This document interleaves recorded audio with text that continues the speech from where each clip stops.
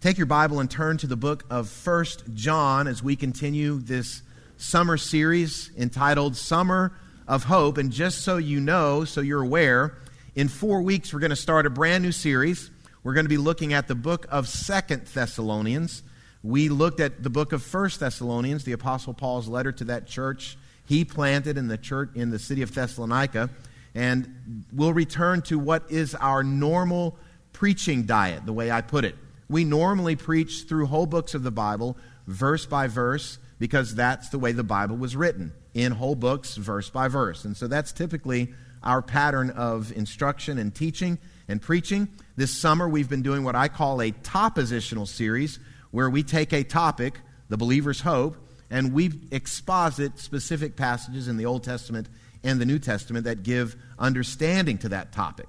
But again, we'll be returning September 19th, Lord willing, to an expositional series through the book of 2 Thessalonians. Well, again, with your Bibles open to 1 John chapter 3, we're going to consider a subject this morning that I've entitled, The Confidence of Hope. I've reminded you multiple times throughout this series that the believer's hope is not like the world's hope. When the world uses this term of hope, or this concept of hope, essentially what it is wishful thinking. I hope my team wins. I hope it doesn't rain on my party. I hope is wishful thinking. But the believer's hope is not wishful thinking. The believer's hope is settled, it is assured, it is certain, and it is confident. Why? Because our hope is built on nothing less than Jesus' blood and righteousness. We have a hope because of who Jesus is and what Jesus has done. And so there is certainty.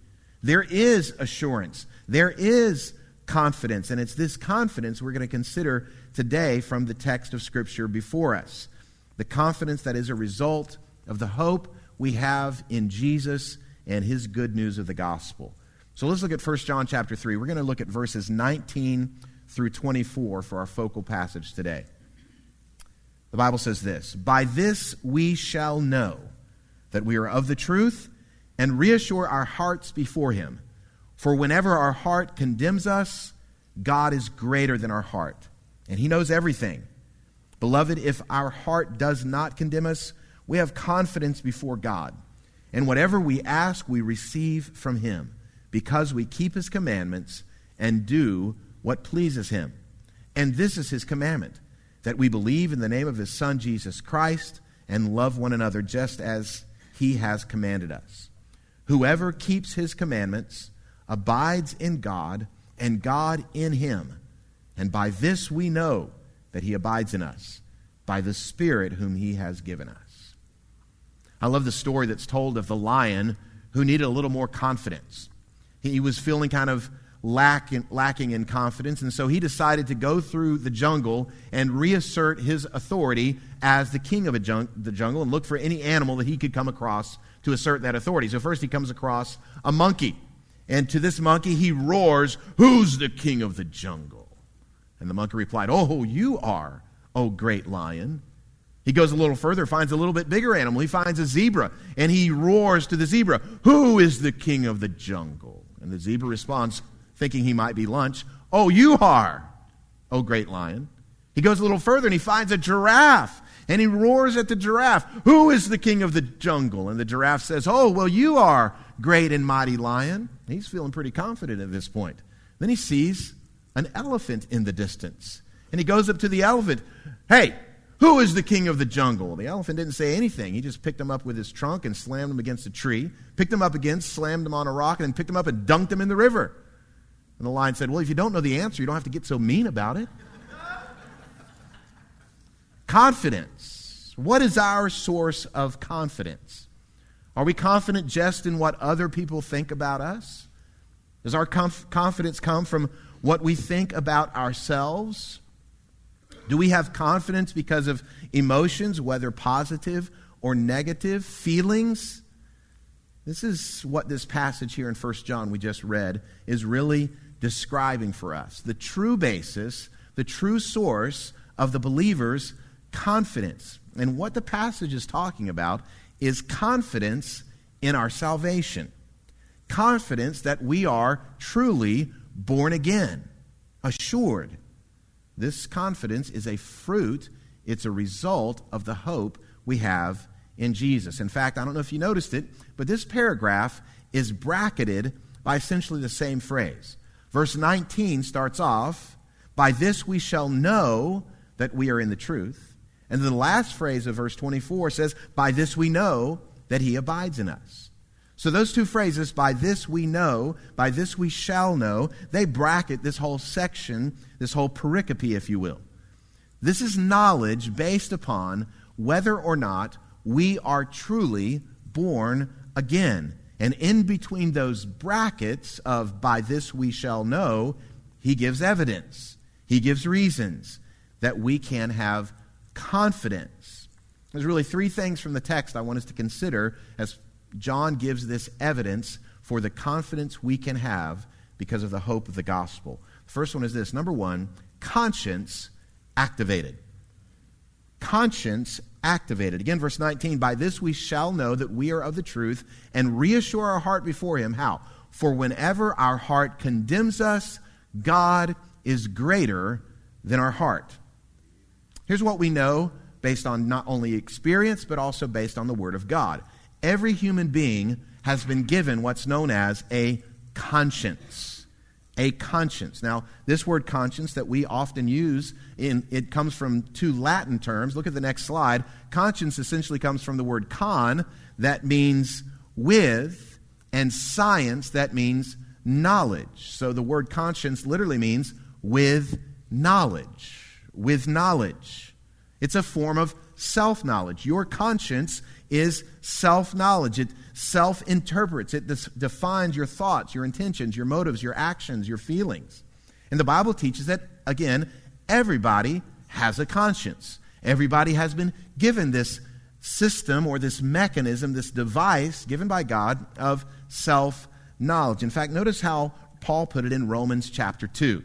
Romans chapter 2, Paul says this, "For when Gentiles who do not have the law, by nature do what the law requires, they are a law to themselves, even though they do not have the law. They show that the work of the law is written on their hearts, while their conscience also bears witness, and their conflicting thoughts accuse or even excuse them." Now, when Paul says Gentiles, he's talking about unbelievers. He's talking about godless pagans of that first century. They have no knowledge of the one true God, and therefore they have no knowledge of God's law. But they act upon the law of God because the law of God has been written upon their conscience, upon their heart. They by nature understand there's a such thing as right and wrong, good, bad, moral, immoral.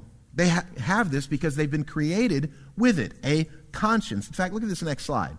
The conscience is God's guilt-producing warning device. Our conscience is God's given guilt-producing warning device. In the same way that every human being has a physical mechanism, a physical device to protect you called pain. Have you ever thought of the fact that pain, the ability to sense pain, to feel pain, is actually a gift? What if we didn't have the capacity to feel pain? Well, we would do things that would injure us. We would do things that would harm us. In fact, the disease of leprosy, it's not a disease that actually gnaws away or creates sores or eats away at people. What leprosy does is it deadens our nerves. And so you can't feel this sense of pain. And so people who have leprosy, they do things that injure themselves and harm themselves. They drink boiling hot drinks and burn their throats. They do things because they've been desensitized to pain. Well, in the same way that pain is God's gift of a physical warning device that we could injure ourselves, listen, God's given us a moral warning device called our conscience. And so our conscience speaks to us and helps to tell us what is right and what is wrong. But here's the thing. Satan does not want you to be motivated by your conscience. He tries to distract and dissuade you from following the law of God that Paul said is written upon even the hearts of pagans, of Gentiles. How does he do it? We are not ignorant of his devices. We're aware of Satan's schemes. And I want to point out 3 ways that Satan really attempts to short-circuit the work of the God-given warning device of our conscience. First of all, he seeks to seduce it. Satan seeks to seduce our conscience. What I mean by seduce is he seeks to cause us to believe falsely, which in turn misinforms our conscience. And this shouldn't surprise us, because lying, deception, falsehood masquerading as truth, this has been Satan's strategy from the beginning. It's his primary weapon. Let me give you an example. The religion of Islam. It's a doctrine of demons. It's satanic. And it's such of a satanic nature that it can actually, through this false conscience, through this false law, Satan seduces people to think flying planes into towers and killing thousands of people is good. It's moral. It's right. Not only that, it's God's will, they would say. In other words, you give people a standard of morality that is a lie, and they begin to live and function and think based upon this seductive standard of reality. Their conscience will react to that standard. But Satan's not just seducing people's conscience through Islam.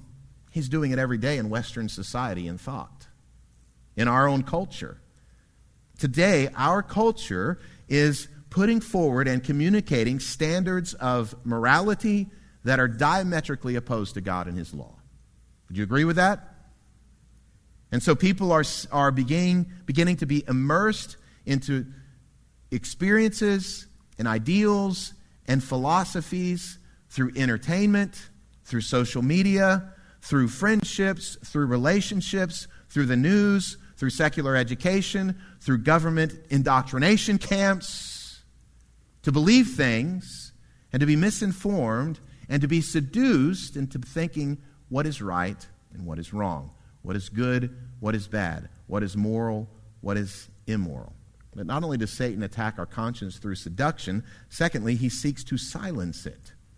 He seeks to silence it. How does he do that? By telling you, you have no reason to feel guilty. You have no reason to have any remorse for any decisions, any thoughts, any motives, any actions.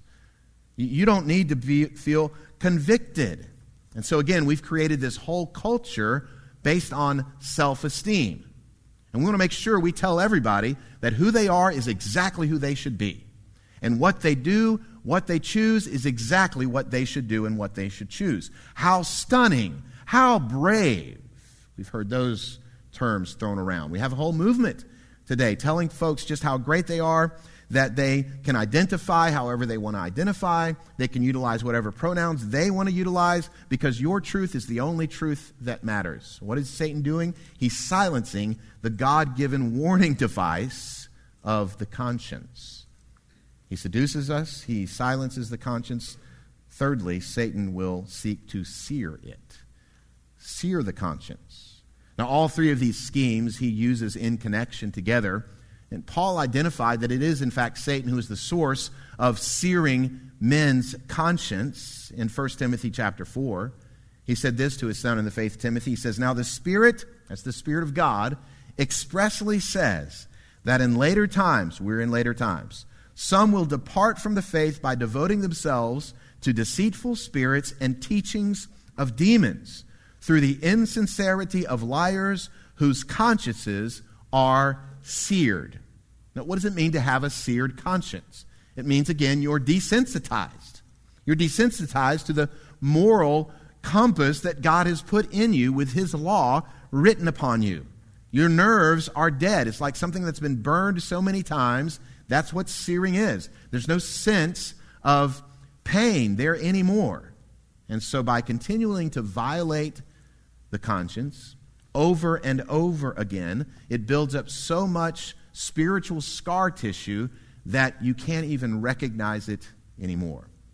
These are the things that the enemy does. He seduces our conscience with false knowledge. He silences our conscience by saying all guilt is is wrong, and you have nothing to feel guilty for. And he scars and sears our conscience over and over again. Now, I gave this lengthy discussion about the human conscience because I want us to understand this proof that the Apostle John is giving about why we can have confidence in hope. How do we know we are in the truth? How do we know that we are children of God and that God abides in us and that we abide in him? Here's how. When we have an activated conscience. When our conscience has been activated by the very Spirit of God who lives within us. So what are some evidences that we have an activated conscience? Well, this is where not going verse by verse through a whole book of the Bible really hinders us a little bit, because the fuller context of 1 John chapter 3 gives us reasons and context of how we can see this in this chapter. In this chapter, there are two things John mentions that indicate genuine conversion. How do you know you've really been born again? How do you know you've really been saved? Jonathan Edwards called these holy affections. These holy affections are put there by God. So do you have these? Well, in 1 John chapter 3, in verses 4 through 12, he talks about a desire to live in holiness. If you're not genuinely born again, there will be no innate desire given by the Holy Spirit to live a holy life, to walk in obedience to the commands of God. Second, he says, another thing that God does in the life of a believer is he puts within him a love for other Christians, a love for the brethren. As we just prayed for the brethren in Afghanistan, many of you just now were moved to tears. You've never met them. You don't have anything in common with them, socioeconomically, racially, linguistically, but you love them, right? Who put that there? God put that there. This is the change. This is the alteration of the heart that God performs. We walk in truth and we obey his commands. Now, here's what happens. When you have a conscience that's been activated by the Spirit of God, and when you violate those two proofs that we see in 1 John chapter 3, there is conviction in your heart. There's even a sense of condemnation in your heart. Your heart condemns you. When you live in an unholy way, when you speak unholy things, as a Christian with an activated conscience, do you feel it? Sure you do. When you're unloving to another believer, do you sense it? Sure you do. Your heart condemns you. Notice what John said again in verse 20. He said, whenever our heart condemns us. Not if our heart condemns us, but you can know there are going to be times, Christian, your heart's going to condemn you. He's writing to Christians. He's writing to the church. And he uses the plural personal pronoun. John includes himself here. When our heart condemns us, he lumps himself in with us. And then the next phrase, God is greater than our heart. What happens? We take this sense of guilt from our activated conscience because we violated God's truth, and we hold that guilt, we hold that condemnation up to God, the truth of God. And what do we find? Romans 5:1, that he has poured his love into our hearts, that we have the very love of God. We have peace with God. We hold this conviction, we hold this condemning heart up to the knowledge of God. And we remember Romans 8:1, there is therefore now no condemnation for those who are in Christ Jesus. So you take this condemning heart and you hold it up against the promises of God. God is greater than our heart, and he knows everything. God sees our greatest weaknesses. God knows our most profound failures. God interprets the thoughts and the intentions of our hearts. Even back in the dark corners of the closet of our mind we don't want anyone else to know about, God knows about it. And he sees it. But God is greater than our heart. God is greater than that guilt. God is greater than that condemnation. He knows more about our shortcomings than we even know about our shortcomings, so there's no point in pretending. He knows. And what John is saying, that with our activated conscience, and we take this condemnation of our souls and we hold it up to the goodness of God, God overcomes our doubts. God overcomes our fears. Why? Because God has forgiven us of all those things in Christ. He continues to even cleanse us. He sees the remaining sin that is there, but he continues to revive those holy affections we've talked about that he's planted within us. And this confidence that we're speaking of is literally in regard to our assurance of faith. Have you ever doubted your salvation? If you're a Christian and your heart is beating, the answer is yes. Have you ever asked yourself the question, I wonder if I'm really saved? I don't care how long you've been a Christian. Those thoughts cross our minds, right? You with me? Am I really saved? Was I really converted? Am I really a child of God? This is the assurance, this is the confidence John's talking about. By this we know. By this we know. I would suggest to you that the fact that you do have doubts about your salvation, it indicates you really are saved. Here's why. The unbeliever does not doubt his or her salvation.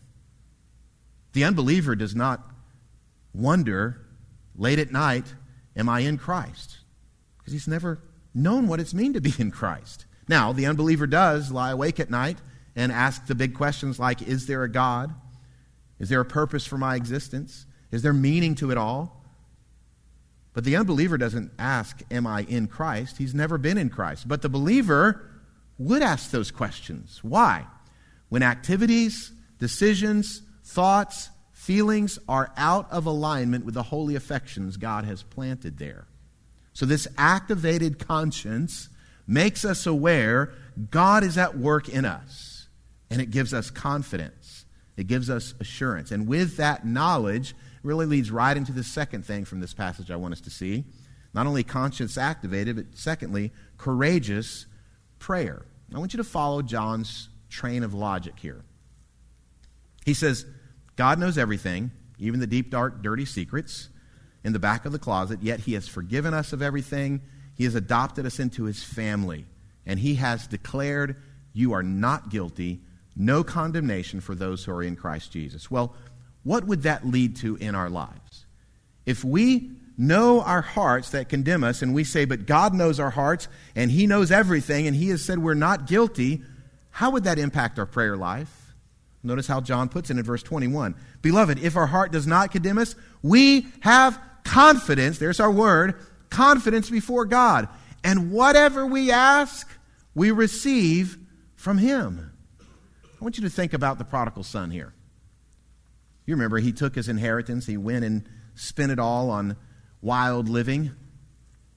And then he hit rock bottom, right? And what did he do? He essentially wrote a speech of contrition.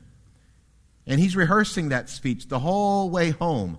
He's saying, if my father, who has so much stuff, would just take me in as a servant in his household, boy, I'll be much better off. And from a far distance, the father sees the prodigal coming home. He runs out to greet him. He puts a robe on his back, a ring on his finger, sandals on his feet, and throws a massive party. He began to understand his position in the family. This is what the Father does.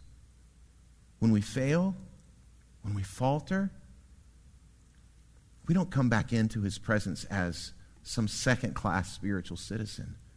We come before him as a son and as a daughter. And here's how it works. I come back to the Father admitting my failure, and he receives me with open arms. In this same epistle of 1 John, 2 chapters earlier, the Apostle John put it this way: if we confess our sins, he is faithful and just to forgive us our sins and to cleanse us from all unrighteousness. So then, when I'm in the presence of God, I enter his throne room in prayer. I'm not entering as the defendant before the judge, and he's got his gavel in hand ready to convict me and send me to the gas chamber. I come before him as a son to a father. And he's ready to embrace me and receive me and love me. Having this completely transformed status, John says this totally changes our outlook. Again, we have confidence before God. And whatever we ask, we receive from him. Now, obviously, that phrase, whatever we ask, we receive from him, has been polluted and perverted by the health and wealth gospel charlatans of our day, right? Is he saying that whatever you ask, you can receive it? Well, John actually expands on this concept 2 chapters later in chapter 5. Look at chapter 5, verse 14 and 15. And this is the confidence, there's our word, that we have toward him, that if we ask, same concept, anything according to his will, he hears us. And if we know that he hears us in whatever we ask, we know that we have the requests that we have asked of him. Key words, according to his will. I think what John's really driving at here is this. In light of the fact that you know your deep, dirty secrets, and in light of the fact that you know that God knows your deep, dirty secrets, and when you hold that condemning heart up to God, and God who knows it all says there is no condemnation, we come with a completely different means and asking in prayer. When we come to him in prayer, we're not coming to him saying, Lord, I really would like to have this Maserati I saw. We're not asking for possessions. We're not asking for positions. Would you give me an increase in my power and influence? We're asking for grace. We're asking for more mercy. We're asking for power to walk in obedience to his commands. Power to love the brothers as we've been called to love him. And we have the confidence, listen, to totally bear our souls open before our Creator. Do you have that kind of relationship with anybody? Do you have a relationship like that with any other human where you know that you will be completely accepted and forgiven no matter what you say? We have some close relationships for sure. Spouse relationships, friendships, sibling relationships, parent-child relationships. But I would venture a guess, none of us have a relationship like that with any other human. But God the Father, the creator of the universe, says, spill it all out. Pour it all out. And we can share with the Father boldly. We have confidence. In fact, the author of Hebrews put it this way. He says, for we do not have a high priest who is unable to sympathize with our weaknesses, but one who in every respect has been tempted as we are, yet without sin. Let us then with confidence, there's our word, draw near to the throne of grace, that we may receive mercy and find grace and to help in time of need.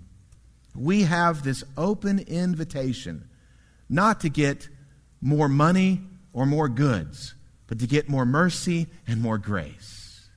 We come and we can bear our souls in the presence of our Creator, who already knows it all anyway. The true needs of our hearts, the depth of our souls, they're met in that relationship with God. So what's the confidence we have? We gain confidence when we recognize, okay, yeah, I have an activated conscience. I'm recognizing these things that I'm doing that are against God. We have a recognition and a confidence when we have this courageous prayer to come before his throne and to find help in time of need. And thirdly, commandments obeyed. Commandments obeyed. And again, John moves in his train of thought from this condemning heart that shows us we have an activated conscience to courageous prayer, now commandments obeyed. And I want you to notice his connection between bold prayer, courageous prayer, and obedience to God's commands. Verse 22 again. And whatever we ask, we receive from him because we keep his commandments and do what pleases him. Sometimes I'm afraid we think because we have two parts to our Bible, the Old Testament and the New Testament, because we have two covenants, the Old Covenant and the New Covenant, we think, in effect, there are two gods. There's the God of the Old Testament, who is all about obeying commands, a list of rules and regulations and laws. And then there's the God of the New Testament, who's all about forgiveness and grace. Friend, are there two gods? There's one God.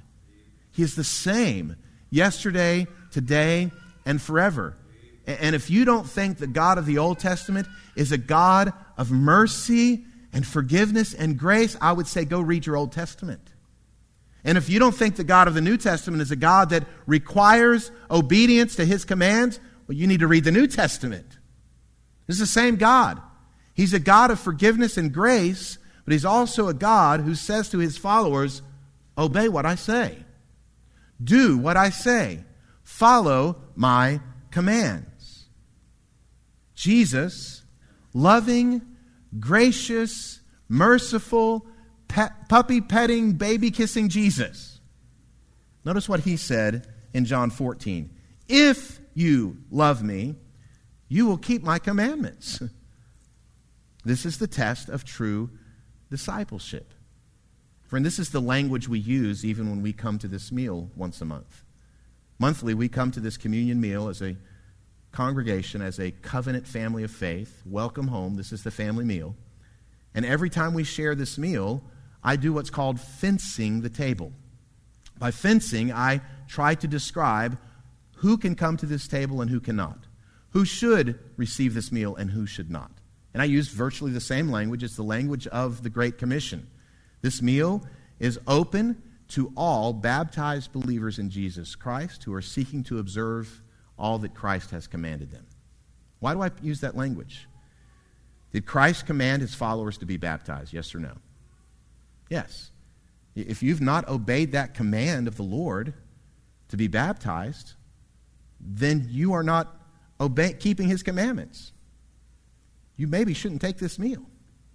But it's not just baptism. There are many other commands the Lord has given us, and we'll rehearse some of those here. But we fence this table so we know this is a covenant family meal that we take in communion, that's the word, together to those who love Jesus and obey his commands. And what are the commands John's talking about? Look particularly in verse 23.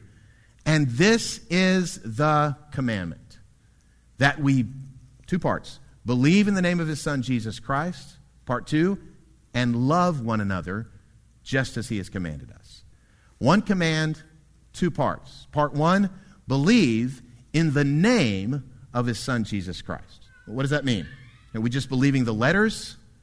J-E-S-U-S, C-H-R-I-S-T? No, we believe what those names represent. As the word came to Joseph, you shall call his name Jesus. Why? He will save his people from their sins. We recognize the name of Jesus means he's our Savior. Christ, anointed one, Messiah of God. And he shall be called Emmanuel, which is God with us. And so what John is saying here is that here's what the commandment is. Believe in the name of his Son, Jesus. You believe that he is Emmanuel. But why was he focused on this? Because just as in the 21st century, in the first century, there were all kinds of questions and controversies about the nature of Jesus. Was he really God's Son? Was he eternally existent before anything was anything? Was Jesus there? The Mormons deny that truth. This is the command, that you believe in the name of Jesus the Christ. He is Emmanuel. He is God with us. Do you believe that? He's Savior. And then further, well, in 1 John, John brings this up again and again and again through this epistle, that you believe rightly about who Jesus is. Let me just give you some examples. 1 John chapter 2. Who is the liar? But he who denies that Jesus is the Christ. 1 John 4:2. By this you know the Spirit of God. Every spirit that confesses that Jesus Christ has come in the flesh is from God, and every spirit that does not confess Jesus is not from God. This is the spirit of the Antichrist. Chapter 4, verse 14. Whoever confesses that Jesus is the Son of God, God abides in him, and he in God. Chapter 5, verse 5. Who is it that overcomes the world except the one who believes that Jesus is the Son of God? Chapter 5, verse 13. I write these things to you who believe in the name of the Son of God, that you may know that you have eternal life. Over and over and over again, John emphasizes this. You must believe rightly about the nature of who Jesus is and what Jesus has done. This is central. And I don't know if you noticed, but we emphasize this here at Lookout Valley Baptist Church. We emphasize the fact that we must believe rightly about who Jesus is. That he is the eternally existent Son of God. That he is the agent through whom the universe was created. That he is the very one through whom all of creation holds together. And because he is creator, every single one of us are accountable to him. And this same Jesus was born of a virgin, took on human flesh. As we just read in Hebrews chapter 4, he was tempted in every way we were tempted, yet he never sinned. And this Jesus, though he never sinned, though he should not have been condemned, took the condemnation in our place. And as I said at the beginning of the service, the gospel doesn't end there. He was buried. He was resurrected. 40 days later, he ascended on high with the witnesses there seeing him, and he is returning again to set up his kingdom. This is the good news of the gospel. And the response, all who trust in Jesus, his person, and his work will be children of God, children of the Most High. You see, friends, Jesus is just not one figure on a conveyor belt of historical religious figures that you can just pick from, like a smorgasbord. He is God. He is the unique Son of God who came to save you. So this is the first aspect of the command. This is what you are commanded to do. Believe rightly about Jesus. Second aspect of the command is to love one another.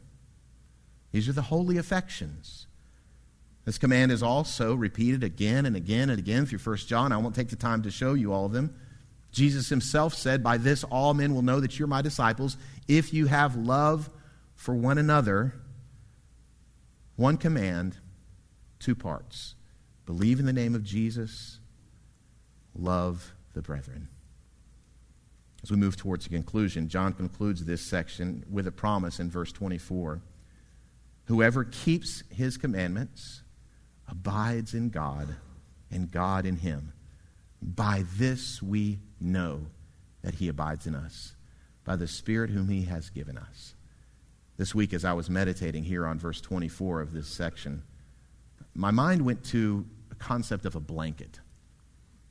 Whenever it's the wintertime and I'm in the living room or something, I usually wear shorts all 12 months of the year, but I get a little chilly. So what do? I wrap up in a blanket. And that blanket's warm, isn't it? It's comforting. And here it seems like John is almost drawing the picture of a blanket. Whoever keeps his commandments abides in God, and God in him. And by this we know that he abides in us, by the Spirit whom he has given us. Where did John get this concept from? We got it from Jesus.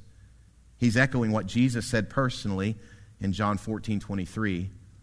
Jesus said, if anyone loves me, he will keep my word. That's obeying the commands.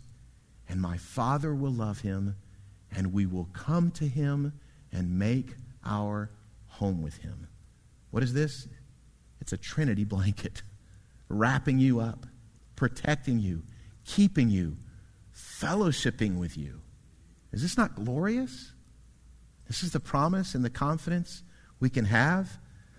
This confidence in who we are in Christ, the forgiveness we have in Jesus, and the fellowship we have with the Father, it gives us confidence in hope. And that confidence changes everything. I'll close with this. I remember reading a story that was submitted to, a true account that was submitted to Reader's Digest, as often Reader's Digest would invite readers to submit actual things that happened in their family. One gentleman wrote in, and he talked about how one time as a young teenager, he witnessed just argument between his mom and his dad.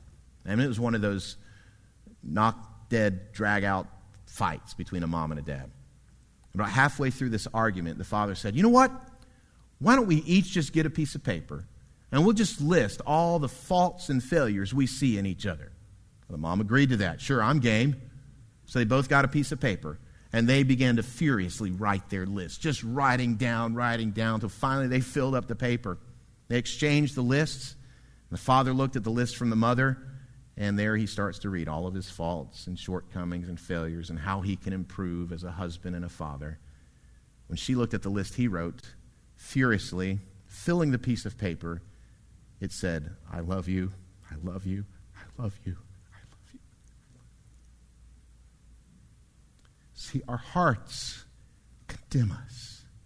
We see our faults, our failures, our shortcomings, they are ever before us. But we have a Father who wraps us in his blanket, and he says, no condemnation. I love you, I love you, I love you, I love you. He repeats those words. And because of that, we live to obey his commands. Believe rightly about Jesus and to love the brethren.